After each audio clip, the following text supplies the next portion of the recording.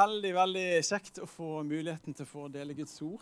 Og så må jeg også få si at kjekt å se at det er så mange som jeg ikke har møtt før.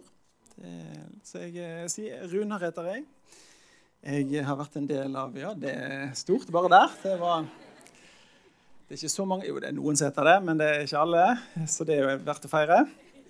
Det hadde blitt total forvirring, vil jeg si, hvis alle heter Runar, men det er noe en annen ting. Jeg vil si, jeg er 43 år, 44 er jeg nå blitt forresten, stemmer, det var nettopp det. Det er rundt de tider man glemmer sånt.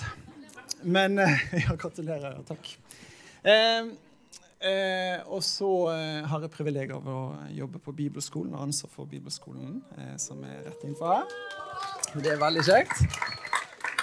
Og så er det et fantastisk privilegium å få lov til å være en del av menigheten her i byen, Kristen Fellesskap Bergen, så det er også fantastisk. Og så får jeg si sånn som Norleif sist søndag, så startet han med å si at jeg har ikke så mye nytt å komme med. Men det gode er at Guds ord det er friskt. Det er levende, og det er virkekraftig på en sånn måte at det trenger gjennom og skiller det som trengs å skilles, sånn at sannheten kommer frem i livet vårt. Så på den måten så har jeg noe friskt å dele, fordi Guds ord det er alltid godt, og det skaper det er sendt ut for å gjøre, som det står. Nå har jeg høye ambisjoner om presentasjonen min. Mange slides. Få ting som står på slidesen, så dere kan puste der. Så Richard, hvis du har lyst til å hive opp, eller må gjøre det uansett om du har lyst eller ikke, du må faktisk ta den opp. Men det som Gud har talt om gjennom hele gudstjenesten nå har egentlig vært, som det ofte er, at den Hellige Ånd han styrer og setter retning. Helt fra starten av så ble det sagt at vi er familie. Det har blitt sagt flere ganger.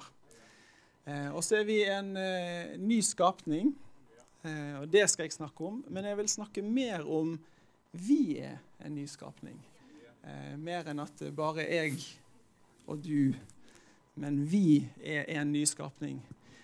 Så overskriften heter «Den nye skapningen».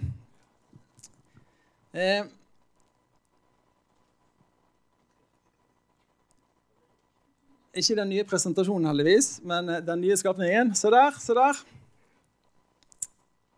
Jeg håper ikke det er første bildet, for da har du feil presentasjon.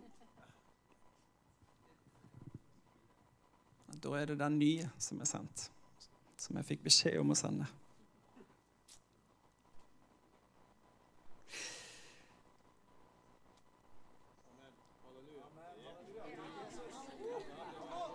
For å si sånn som en veldig fantastisk forkynner sa, når han savnet respons, Kerry Jones han sa, 10,000 thanks to Jesus. Da skjønte du at ok, han har lyst på mer amen, halleluja, respons.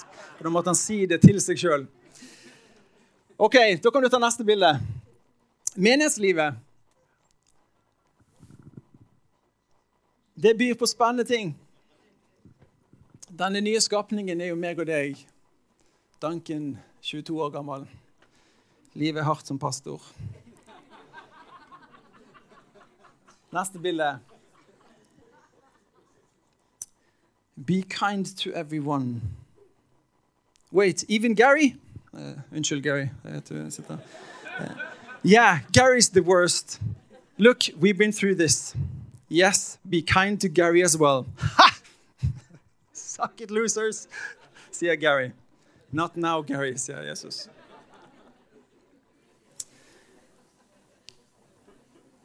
Det var en spennende gjeng som Jesus valgte ut, de 12. Det var en veldig spennende gjeng.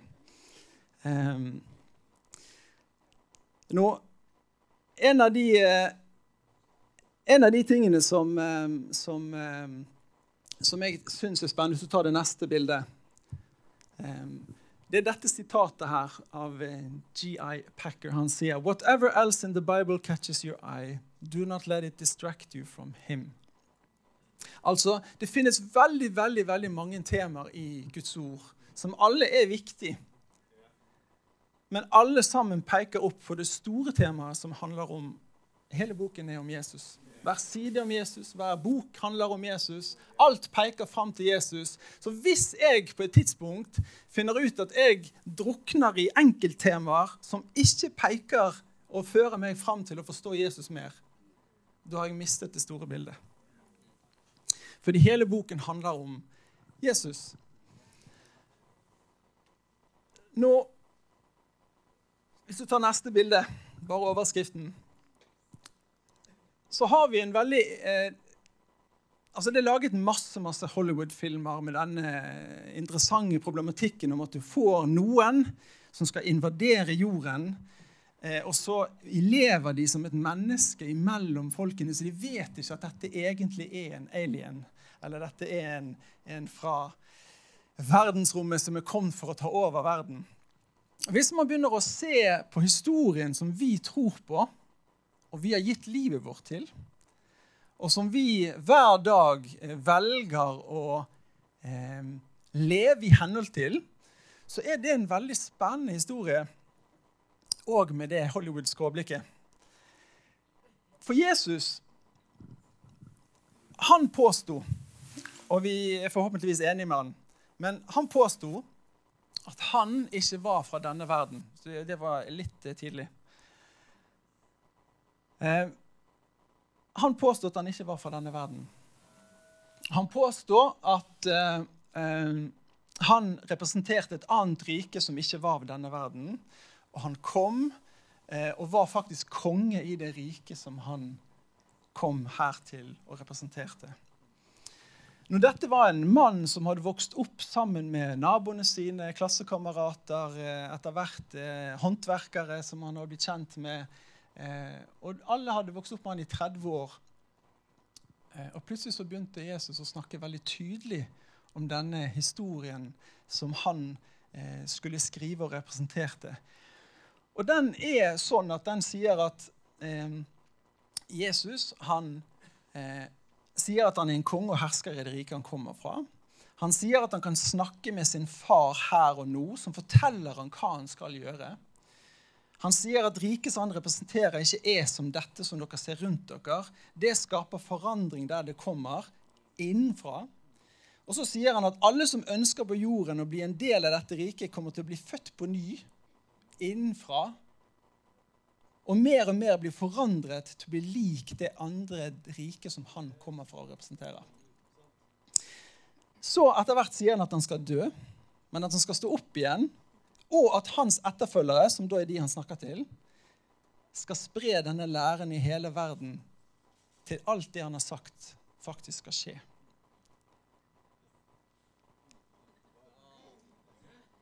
Det er det vi tror på. Så tenker du, har jeg sett en film om det? Det er noe av det. Det er det vi tror på. Da kan du ta opp teksten som var. Jesus han sa, dere er nedenfra, jeg er ovenfra. Hva betyr det? Han sa ikke noe mer. Dere er av denne verden, jeg er ikke av denne verden, sa han i Johannes 8. Og faktisk så, i den sammenheng, hvis du leser konteksten, så sier Jesus på en måte som gjør at de tror at han skal ta sitt eget liv. Det lurte de på. Når han sa det, står han her og sier han skal ta livet sitt.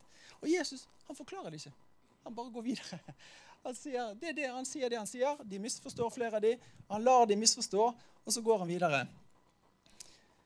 I Johannes 8,42 så sier Jesus, var Gud deres far, da hadde dere elsket meg, for jeg har gått ut fra Gud og kommer fra ham. Jeg har ikke kommet av meg selv, men han har sendt meg. Og da snakker han med Pilatus.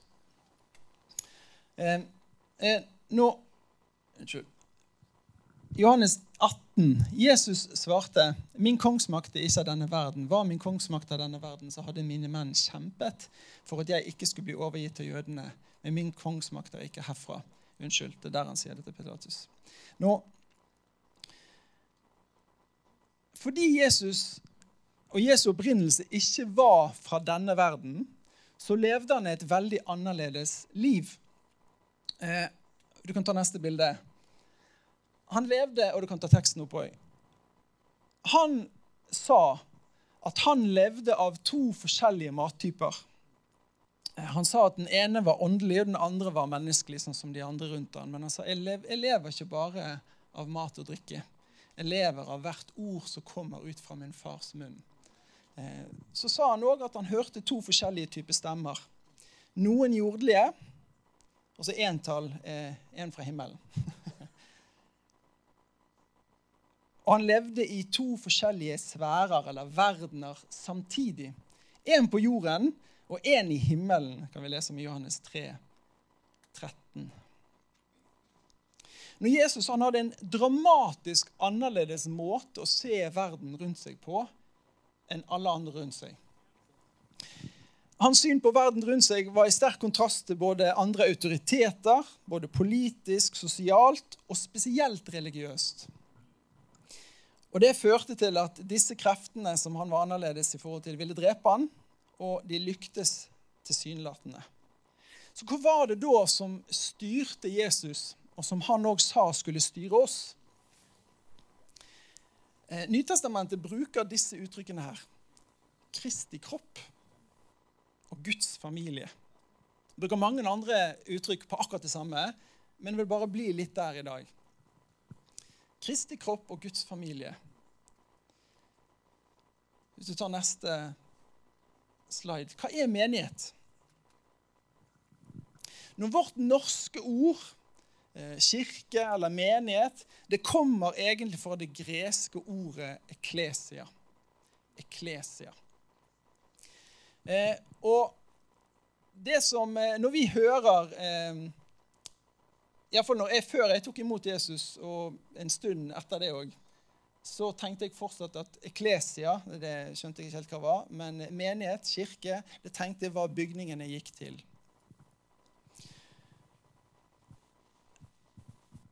Og en av de tingene som jeg har lyst til å bare komme borti i dag, det er noe av det som Gud har sagt om og om igjen til oss i dag. Det er at vi er en familie, at vi skal komme og føle på onsdag blant annet, at vi skal være en del av familien, og være en del av det som skjer, feire det Gud gjør i hverandre. Men Bibelen tegner et bilde for oss som er så intimt og så nært i forhold til hva vi skal ha sammen som følger Jesus. At jeg kjenner at jeg blir stadig utfordret på det i mitt eget liv.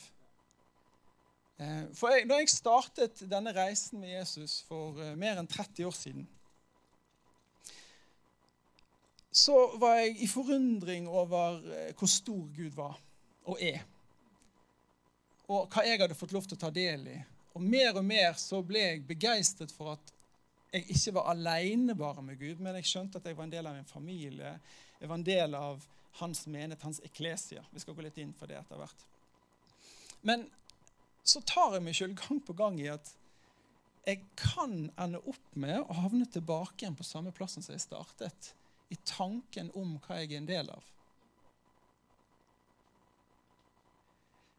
Fordi at jeg kan ende opp med å tenke at menighet er møten jeg går på. Eller menighet er den gruppen jeg prioriterer å være med på i løpet av uken. Eller menighet det er å lese i Bibelen min og be til Gud. Alle de tingene er jo riktig og godt, og det er en del av det. Men hvis jeg mister det store bildet for øyet, så blir alle de andre tingene viktigere enn de var ment å være. Eller de fikk en plass som ikke tok meg og pekte meg dit det skulle ta meg hen. Og det er en av de tingene jeg kjenner Gud har lagt meg på hjertet for i dag, og det er jeg tror vi står overfor et gjennombrudd som forsamling. Og ikke bare vi, men menigheten i byen vår, menigheten i landet vårt. Altså vi står overfor noe som skal bety en enorm innhøstning av folk som lengter etter Gud. Og som ønsker å bli en del av familien. Og ønsker å være en del av det som Bibelen sier er å vise hvem Gud er for verden. Og for hverandre. Og da tror jeg det er bra å stoppe opp av og til. Og bli kalibrert. Og nå snakker jeg like mye til meg selv. Har jeg gjort aktivitetene til noe annet enn det var ment til å hjelpe meg inn i? Og det er en av de tingene jeg kjenner meg utfordret på.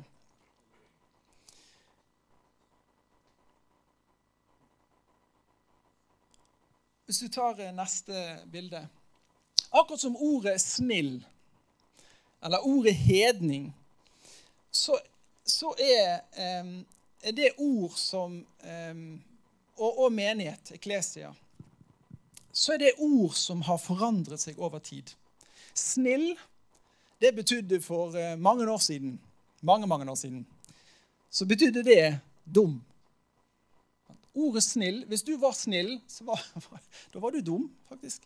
Han er snill. I dag så betyr det noe veldig positivt og fint, mens ordet har endret seg i bruk. Det samme gjaldt hedning. Før år 300 så var hedning, det var en bonde.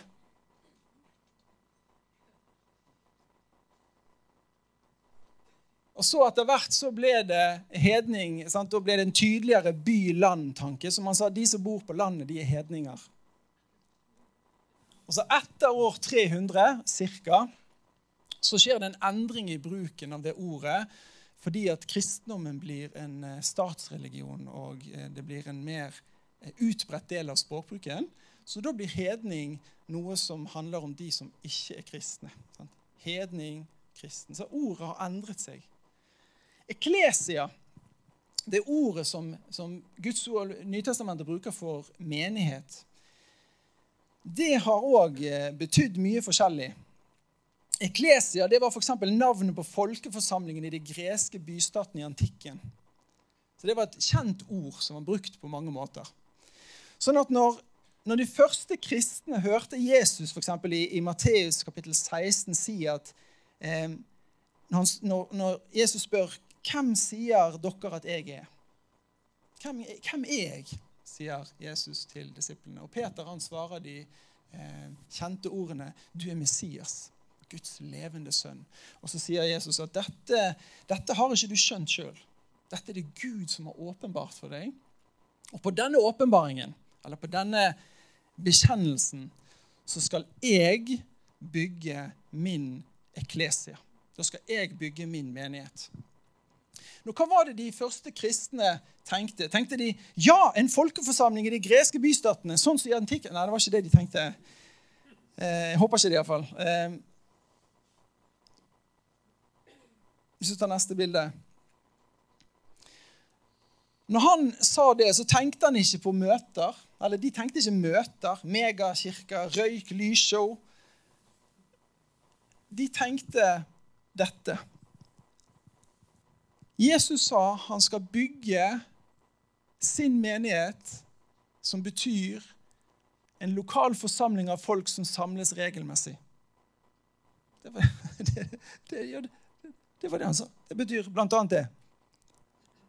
Det betyr også, eklesia betyr også, nære venner i Kristus som møtes på en regelmessig basis, men det er fokus å kjenne han mer og mer og gjøre han kjent. Det er noe intimt og nært. Det er ikke noe teknisk og statisk, det er relasjonelt. Sånn at det var det de tenkte. For eksempel på pinsedagen når den første menighet, eller menigheten, ikke den første, menigheten ble født, så fikk det uttrykk i at, og dette skjedde jo kun i Jerusalem i den menigheten der, men at de solgte alt de hadde for at alle skulle ha det de trengte i familien. Den utvidede familien som vokste fra 120 den dagen til 3000 stykker. Og de solgte alt de hadde. Nå viser det seg at alle solgte ikke alt de hadde, men alle solgte noe av det de hadde. Noen solgte alt, noen solgte litt. Hvorfor vet vi det? Fordi at historien er veldig tydelig på at det var noen som holdt tilbake penger og sa de hadde gitt alt, men de ga ikke alt. Og det har vært helt greit å gitt litt. Men fordi de sa at de hadde gitt alt og løy om det, så kom Guds dom inn i den tiden der. Nå, det som hvis vi tar neste bilde, jeg har vist dette bildet for lenge siden, så kanskje noen husker det, noen ikke. Men dette var når jeg satt på Mr. Bean Café i sentrum for en del år tilbake. Jeg er usikker på om han finnes lenger, men han er vekke. Men de hadde et ark, det var i den tiden du kunne sette det ned, og så lå det notatblokker på bordene. I dag så får du ikke sånt. Så der stod det, next to the church, but open more often.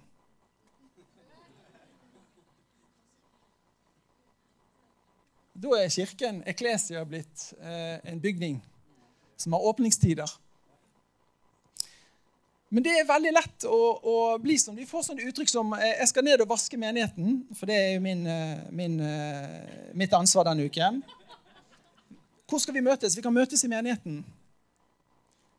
Eller vi skal til kirken i dag, eller vi skal til menigheten i dag. Det er noe interessant hvordan de sniker seg inn. En sånn måte å snakke på, som kan gjenspeile, ubevisst eller bevisst, tanken om hva vi tenker om det å møtes. Men menigheten, det er jo oss. Det er ikke bygget vi har. Det er ikke møtepunktene vi har. Det er oss. Og så kan du si, ja, men det er ikke det jeg mener. Jeg er ikke her for å arrestere akkurat uttrykket. Jeg vil bare løfte blikket litt. Og si at det Jesus kom og ga livet sitt for, var ingen bygning. Ikke friheten til å møtes. Ikke friheten til å kunne si det vi har lyst til å si. Han kom og ga livet sitt for Ekklesia. For den enkelte av oss, men enda mer enn det, oss sammen. Hvis du tar neste. Når menigheten er da ikke der man gifter seg med de levende og begraver de døde. Det var litt trist, men litt, ja, nei. Menighet, hvis du tar neste, det er et fellesskap av mennesker som kommer sammen og som har et felles liv i Kristus. Det betyr at Ekklesia, som er det Jesus skal bygge, det er synlig, berørbar, det er lokaliserbar, det er håndgripelig. Det betyr, hvis du skal oppsummere det, du kan besøke det, du kan observere det, og du kan leve det. Altså, ikke bygge, men livet vårt sammen. Hvis du tar neste. Fra starten av så hadde Jesus, eller Gud far, Gud sønn, Gud den hellige ånd, treenigheten, hadde et fullkomment fellesskap i seg selv. Det var tilstrekkelig, det var fullkomment på alle måter, og helt totalt unødvendig å utvide. Det var fullstendig fullkomment. Det var Gud, og er Gud. Og så et av de store mysteriene, det er, hvis du tar opp Romerne 8, der står det at de som han på forhånd har vedkjent seg, har han også på forhånd bestemt til å bli formet etter sin sønns bilde. Så han, altså Jesus, skal være den førstefødte blant mange søsken. Av en eller annen grunn så ønsket Gud å ha familie utover det fullkomne i seg selv. Og jeg er veldig glad for det. Da hadde vi muligheten til å bli en del av hans familie. Men hvis man setter seg ned og tenker litt på det, av privilegiet at Gud av ingenting i meg som kilde til, altså jeg har ingenting å tilby, ingenting å tilføye. Gud i sin fullkommenhet sa, fra evighet av, Runa vil jeg ha. Og så sa han navnet til hver enkelt her. Og til alle som har vært, og alle som skal komme. De vil jeg ha. Han vil jeg ha, hun vil jeg ha. De vil jeg ha. Og så sa han, du kan lese det også i Johannes 17 og Hebreerne 2. Det står i Efeserbrevet kapittel 3 og vers 10. Der står det, slik skulle hans mangfoldige visdom bli kunngjort gjennom menigheten, for makten og åndskreften i himmelrommet, etter Guds evige forsett, som han nå har fullført i Kristus Jesus, vår Herre. Gud ønsker å vise hvem han gjennom vårt liv, vårt fellesskap, de vi Og derfor ønsker han at vi skal leve eklesia, leve menighet.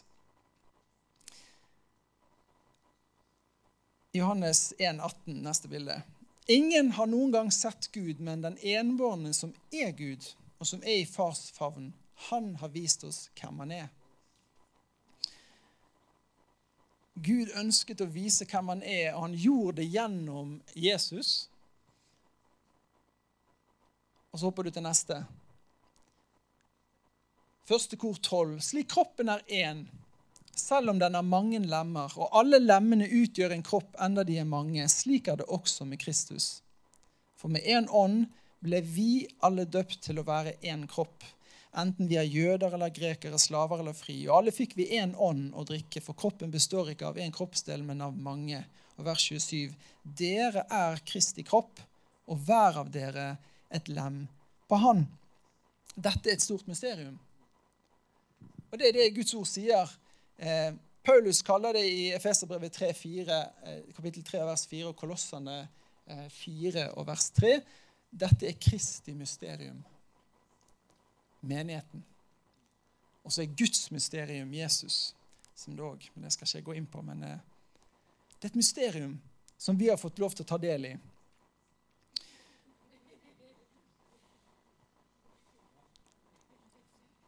Det var neste bilde, ja, flott. Når det står i 1. Peterbrev 2,25, kom til ham den levende steinen som ble vraket av menneskene, men utvalgt og dyrebar for Gud. Og bli selv levende steiner som bygges opp til et åndelig hus. Bli et hellig presteskap og bær frem åndelig offer som Gud tar imot med glede ved Jesus Kristus. Så ikke vi, altså vi det, men vi levende steiner. Vi ikke først og fremst for å forme et bygg, som det står, eller vi ser. Bibelen snakker om dette også. Vi Guds bygning. Men, neste bilde, som vi nettopp leste også i 1. Korinterbrev kapittel 12, så vi lemmer på Jesu kropp. Når dette bildet heller ikke tilstrekkelig. For Gud har gjort mer enn dette. Gud har ikke bare plassert meg i Kristus, sånn at jeg liksom omrisset på hans kropp. Der Runar, du ser han der, du kjenner igjen hans. Det ikke sånn. Gud har gjort det enda mer intimt og enda mer sterkt. Han har faktisk gjort meg til en aktiv del av kroppen hans. Så jeg en tommel. Kanskje. Jeg Kristus. Jeg ikke på Kristus. Jeg ikke gjemt i Kristus. Jeg Kristus. Og det en vesentlig forskjell. For da sier Gud, din identitet min identitet. Din historie min historie. Din framtid min framtid. Det som jeg det du.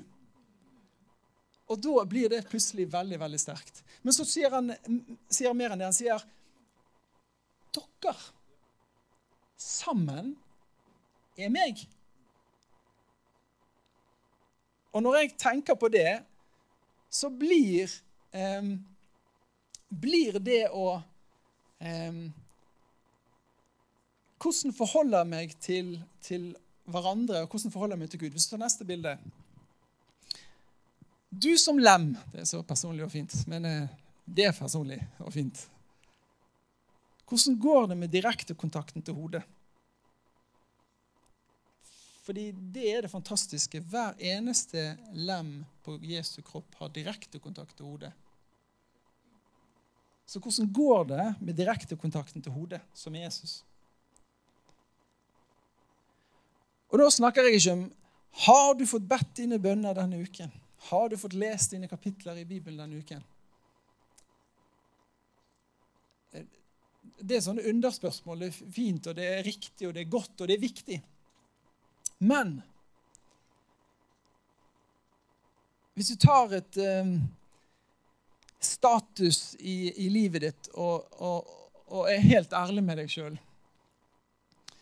verdien din, hvem det som får lov til å sette verdipunkt i livet ditt?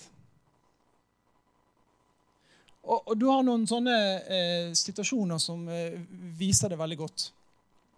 Hvis noen sier noe til deg som du mener ikke sant,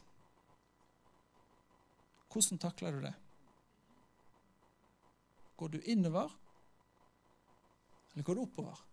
Da mener jeg ikke opp i livet. Går du og sier, hjelp! Hvor går du hen med det? Det sier noe om verdien.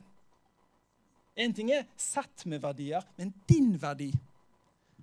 Hvis jeg opplever at noen sier et skjevt ord til meg, eller de misforstår meg, eller jeg fikk ikke den muligheten som jeg mener jeg fortjente å ha, hvem går jeg til det med? Og sier, Gud, du har sagt. Du har sagt om meg at, du har sagt om meg at, du har sagt om meg at, du har sagt at jeg skal, jeg stoler på det.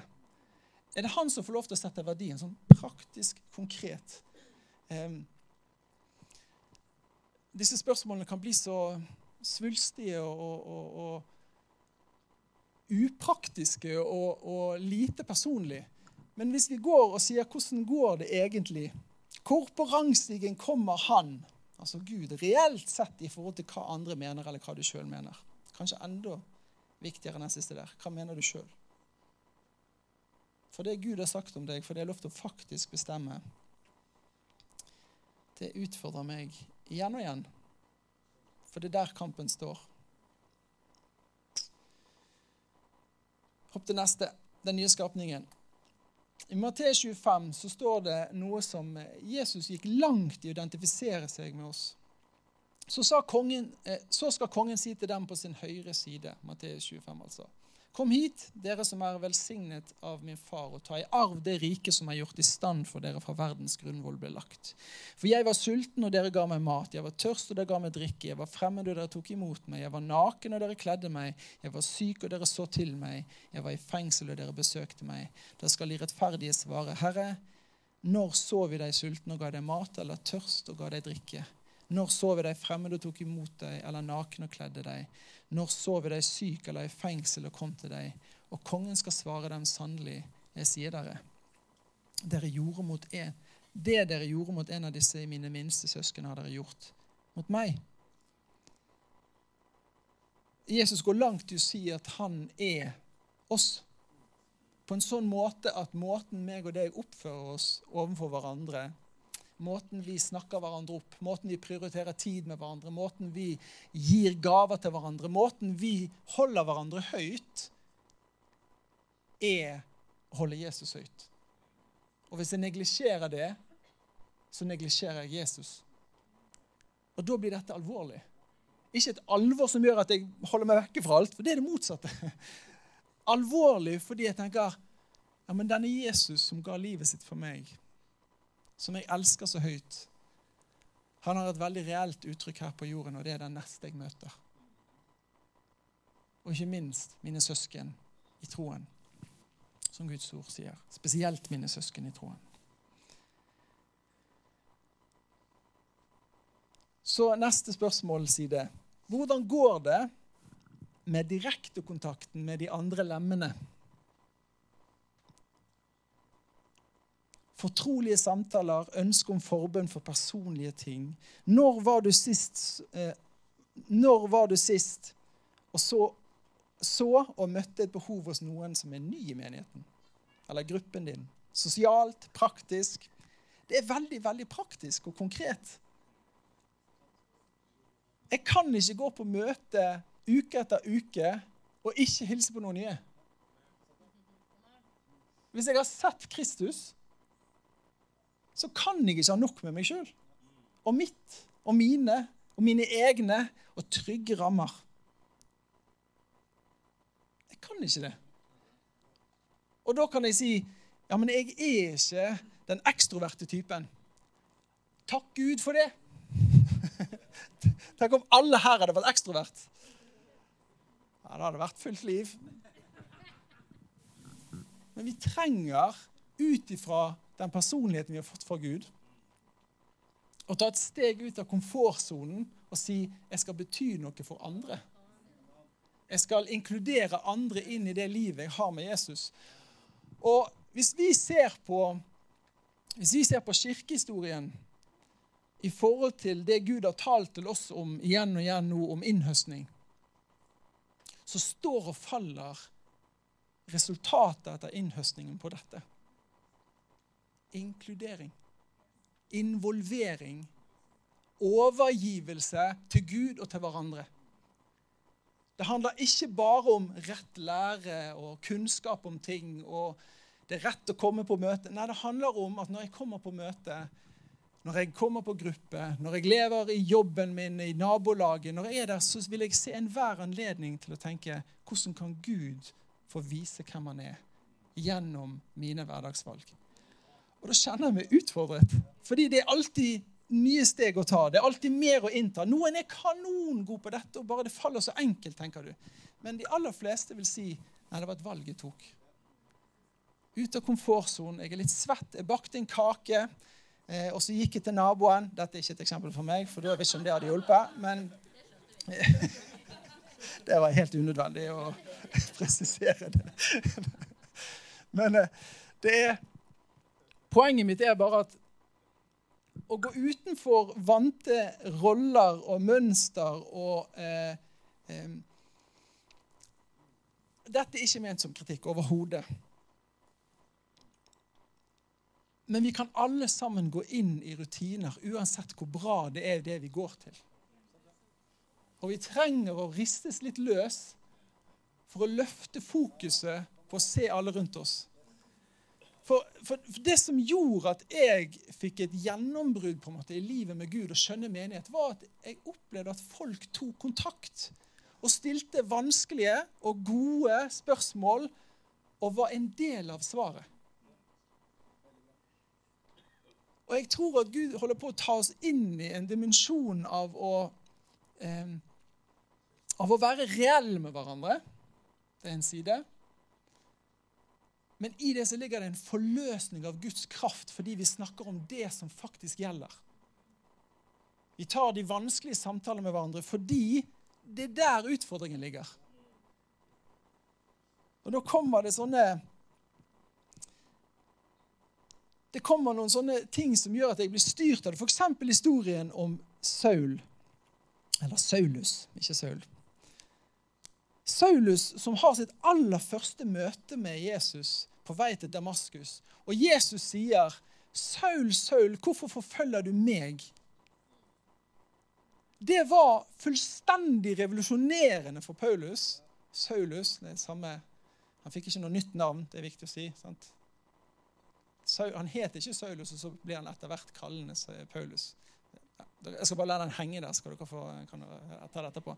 Men poenget mitt er, det som Paulus underviser om at vi er en kropp i 1. kor 12, er styrt av hans første møte med Jesus, som var at Jesus identifiserte seg så sterkt med menigheten, altså de folkene han forfølgte, at Jesus sa, hvorfor forfølger du meg? Han sa ikke, hvorfor forfølger du mine barn, eller min familie, eller hvorfor forfølger du de som tror på meg? Hvorfor forfølger du mine disipler? Han sa, hvorfor forfølger du meg? Og det ble så sterkt for Paulus at han skjønte, når han også møter Ananias noen dager senere, som sier, Saul, min bror. Så sier han bare, det er faktisk sånn at Jesus og menigheten er ett. Hodet for kroppen, og kroppen er ett. Det er dårlig business å skille de to. Både i det og ellers. Jeg synes bare det er så interessant når Paulus skriver til menigheten i Korint, hvis vi tar neste bilde. Så langt som vi vet, så var menigheten i Korint en av de menighetene med størst problemer i det første århundret. Jeg kan ta opp listen. Dette noen av tingene. Det var splittelse og sjalusi. Menigheten var delt. Noen følger Kefas, noen følger Paulus, noen følger, sånn, jeg startet hele greien med. En bror i menigheten levde i grov seksuell synd. Det var incest. Noen brødre saksøkte hverandre og gikk i retten med hverandre i stedet for å gjøre opp. De fattige ble behandlet dårlig med nattverden. Møtene var kaotiske, de var selvopptatt og overåndelige. Og mange av ekteskapene i flokken hadde store utfordringer. Hva var Paulus sin løsning på disse problemene? Ba han de kristne i Korint om å skjerpe seg? Altså han ba de om å endre livsstil, det gjorde han. Han tok jo tak i disse tingene. Men hva er det han gjør? Gjennom hele brevet, første Korinterbrev, så presser Paulus på med ett tydelig budskap. Å minne korinterne om hvordan Gud ser på dem, og hvem han har gjort dem til å være. Hvis du tar og leser første kor 1-2, når han skal starte brevet til Korintermenigheten. Gå til toppteksten. Jeg skriver til Guds menighet i Korint, til dere som er kalt av Gud til å være hans eget hellige folk. Han gjorde dere hellige ved Jesus Kristus, akkurat som han gjorde for alle overalt som kaller på navnet på vår Herre Jesus Kristus, deres og vår Herre. Det er det Paulus fokuserer på når han skal adressere alle disse tingene. Han sier, husk hvem dere er.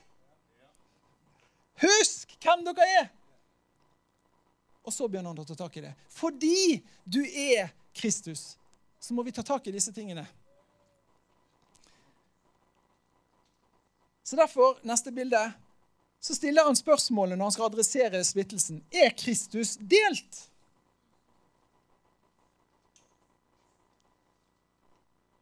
Og så tar han det videre i første kor 3-9 og vers 16 og 17 også. For vi er Guds medarbeidere, og dere er Guds åkerland, Guds bygning. Vet dere ikke at dere er Guds tempel, og at Guds ånd bor i dere? Dersom noen ødelegger Guds tempel, da skal Gud ødelegge han, for Guds tempel er hellig, og dette tempelet er dere.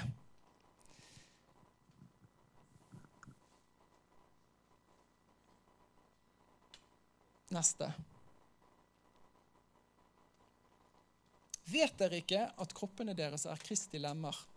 Skal jeg da ta Kristi lemmer og gjøre dem til en hores lemmer? Det må ikke skje. Eller vet dere ikke at når noen holder seg til en hore, blir de en kropp? For det står, de to skal være en kropp, men den som holder seg til Kristus blir en ånd med han. Så hodet har ikke ett liv, mens kroppen har et annet. Sånn, han starter dette avsnittet med å si at vi har lov til alt, men ikke alt gagner. Ikke alt bygger opp. Ikke alt er til Guds ære. Så derfor sier han at ut ifra hvem vi er, så kan vi ikke bruke kroppen vår til hva vi vil. Jeg må velge fordi jeg er i Kristus og leve et liv sånn som Kristus gjør. Og det er veldig praktisk. Det betyr at jeg må si nei til meg selv. Jeg må si nei til kanskje gode ting, fordi Gud har bedt meg om å gjøre noe annet. Og i dette tilfellet så sier han at kroppen vår er så viktig at på det seksuelle området så er det faktisk sånn at hvis du ligger med en som selger sex som tjeneste, så blir du ett med den som du ligger med. Så han snakker ikke om kjærlighet her, han snakker om seksuelle tjenester som er kjøpt, det er kaldt, det er kynisk. Det er teknisk. Og han sier, den tekniske tingen ved at to kropper gjør det, betyr at du blir ett. Så han sier at det du gjør med kroppen din er viktig. Det er viktig, det er meningen at denne kroppen skal brukes til å løfte Kristus opp. Og dette gjelder jo hva jeg gjør i møte med meg selv, i møte med mine egne tanker, valg, men det gjelder også i møte med andre. I neste bilde, første kor 8. Når dere synder mot deres søsken på denne måten, og sårer deres svake samvittighet, synder dere mot Kristus selv. Da har han bare 2 kapitler før sagt, vi har lov til alt. Vi har lov til alt. Men ikke alt gagner. Ikke alt er bra. Ikke alt løfter Kristi navn opp. Så sier han, jeg kan synde mot mine søsken. Og dermed så synder jeg mot Kristus selv. Paulus sier til korinterne brødre eller søsken 38 ganger i dette brevet. Og han er tydelig på at vi er familie. Så neste bilde er veien videre. Det er godt å bare ta opp spørsmålene. Det er godt å stille seg noen spørsmål innimellom som gjør at jeg er nødt til å se på det jeg holder på med ut ifra det som Guds ord sier. På en generell basis, men av og til er det bare greit å stoppe opp og ta en statussjekk og si, hvordan står det til? Og da mener jeg ikke, kommer jeg til himmelen eller ikke? Det spørsmålet er, får Gud det som han vil ha i måten jeg lever på akkurat nå? Prioriterer jeg tiden, pengene, ressursene, innsatsen min på den måten som Gud har bedt meg om å gjøre? Og da kan jeg ikke se på sidemann og si, det går ikke så dårlig i hvert fall. Så, eller jeg kan se på sidemann og si, jeg kommer aldri til å bli så bra. Fordi sånn opererer ikke Kristus. Derfor sier han i 1. kor 12 at hvis alle var øre, hva skjedde med luktesansen? Hvis alle var nese, hva skjedde da med hørselen? Vi alle har en plass som vi har, som vi skal ha, og som vi skal innta for å vise hvem Gud er. Det betyr at den enkelte av oss er unik og viktig, og mine valg blir viktig. Men mine valg blir også viktig for hva mine søsken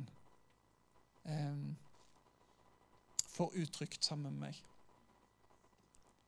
Mine valg er viktige utover meg selv. Og da alltid når man sier dette, og når jeg tenker dette og jeg leser dette, så kan jeg enkelt hive en ekstra dårlig samvittighet opp på skulderen, og så blir det enda dårligere å gå videre. Men det er ikke det Guds ord sier. Den sier at fordi Jesus har gjort det han har gjort i meg, så skal dette livet i meg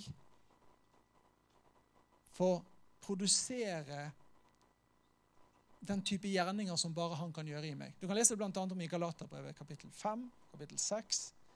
I Galaterne 5,16 så står det at hvis du lever et liv full av den hellige ånd, så skal den hellige ånd gjøre sånn at du ikke skal gjøre det den gamle naturen din krever av deg. Du skal ikke leve et liv preget av synd. Galaterne 6 så står det at hvis du lever et liv full av den hellige ånd, så skal den hellige ånd produsere denne type gjerninger i deg. Så Gud har på den måten gjort det enkelt for oss. Men det er viktig å stille spørsmålet. Ta neste spørsmål, bryte det enda mer ned. Sitter du med og prater du med det samme som du alltid har gjort på samlingene vi gjør? Jeg vet det er kjipt å få dette spørsmålet, jeg beklager så masse. Men gjør du og jeg det? Nå vil jeg ikke skape en sånn fryktelig usikker og klein situasjon at når vi skal ha kaffe etterpå, så er det sånn, hvor kan jeg sitte nå egentlig? Jeg sitter jo alltid der. Og så kommer alltid hun bort til meg, og så spør hun hvordan går det med dette, og det har liksom vært noe jeg gleder meg til. Jeg snakker ikke om dette nå. Jeg mener ikke møt noen av de som du har møtt før. Det er ikke det jeg sier. Men det er verdt å stille seg spørsmålet, er jeg blitt så trygg i relasjonene jeg har hver gang vi møtes, at jeg ikke legger merke til de nye som står uten noen? Det er viktig. Det gjelder også tema. Snakker du og jeg alltid om været? Altså Bergen er jo fullt av vær, men snakker vi alltid om været? Stopper vi der? Eller går vi dypere enn som så? Det er bra å snakke om været, altså, misforstår meg rett nå. Men hvis vi stopper der hver gang, så blir det en sånn, det er ikke dette Kristi kropp er. Det er mer. Og så en annen utfordring. Hvordan frigjør vi Kristuslivet hverandre fremover? Hva har vi som vi kan bringe på bordet? Hva er det jeg kjenner Gud har satt meg fri til? Hvordan kan jeg frigjøre andre i det? Er det noe i meg som jeg har kjent, vet du hva, jeg lengter etter dette, men jeg har aldri tørt å ta steget. Jeg har lyst til å være med og bidra på dette området, men jeg har stått og ventet på at noen skal si til meg, det der burde du gjøre. Men nå har jeg egentlig kjent at Den Hellige Ånd har gitt deg en sånn, dette har jeg lyst til. Dette tror jeg Gud ønsker å ta meg inn i. Men ingen som har spurt meg. Trenger ikke at noen spør deg, for Den Hellige Ånd har allerede sagt det. Og da er det Den Hellige Ånd som initierer og som tar deg videre. Trenger ikke sitte og vente. Det er Gud som kaller ut. Det er Gud som setter folk inn, om det så er formelt lederskap, eller om det er formelt ansvar, eller noe sånt. Det er Gud som setter inn. Gud har kontroll. Mitt neste steg er bare, hva sa Den Hellige Ånd? Da gjør jeg det. Og så kan jeg hvile i det, og ha tryggheten i at han har kontroll også på de neste valgene. Siste bilde. Var det et siste bilde på den forresten? Det var det, det var godt. Now to find out who's been sabotaging my walk with Christ. Oh! Det var meg.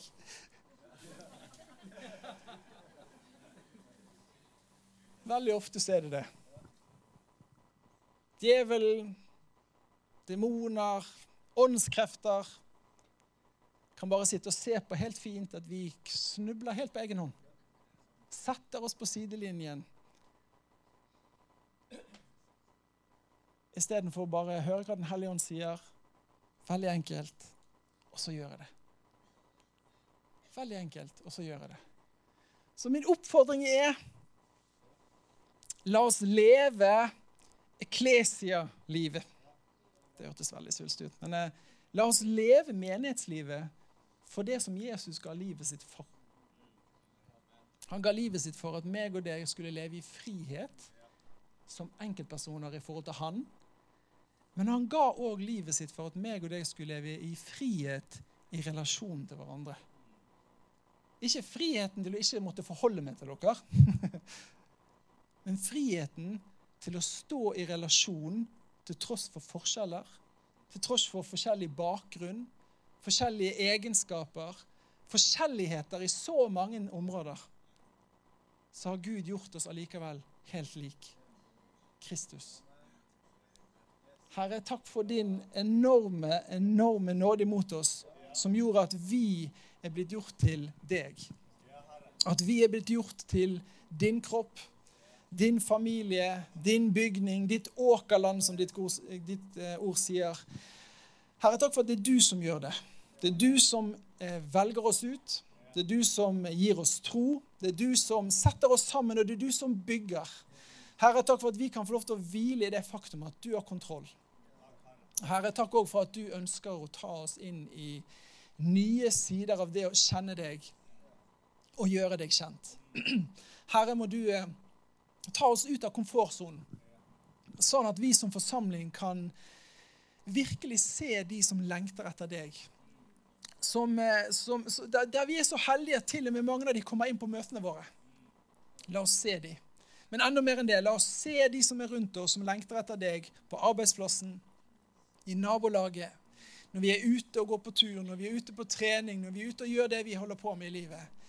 La oss få se folk, fordi vi virkelig har sett deg, Jesus, og har sett oss selv på den måten, at vi er i deg, Kristus.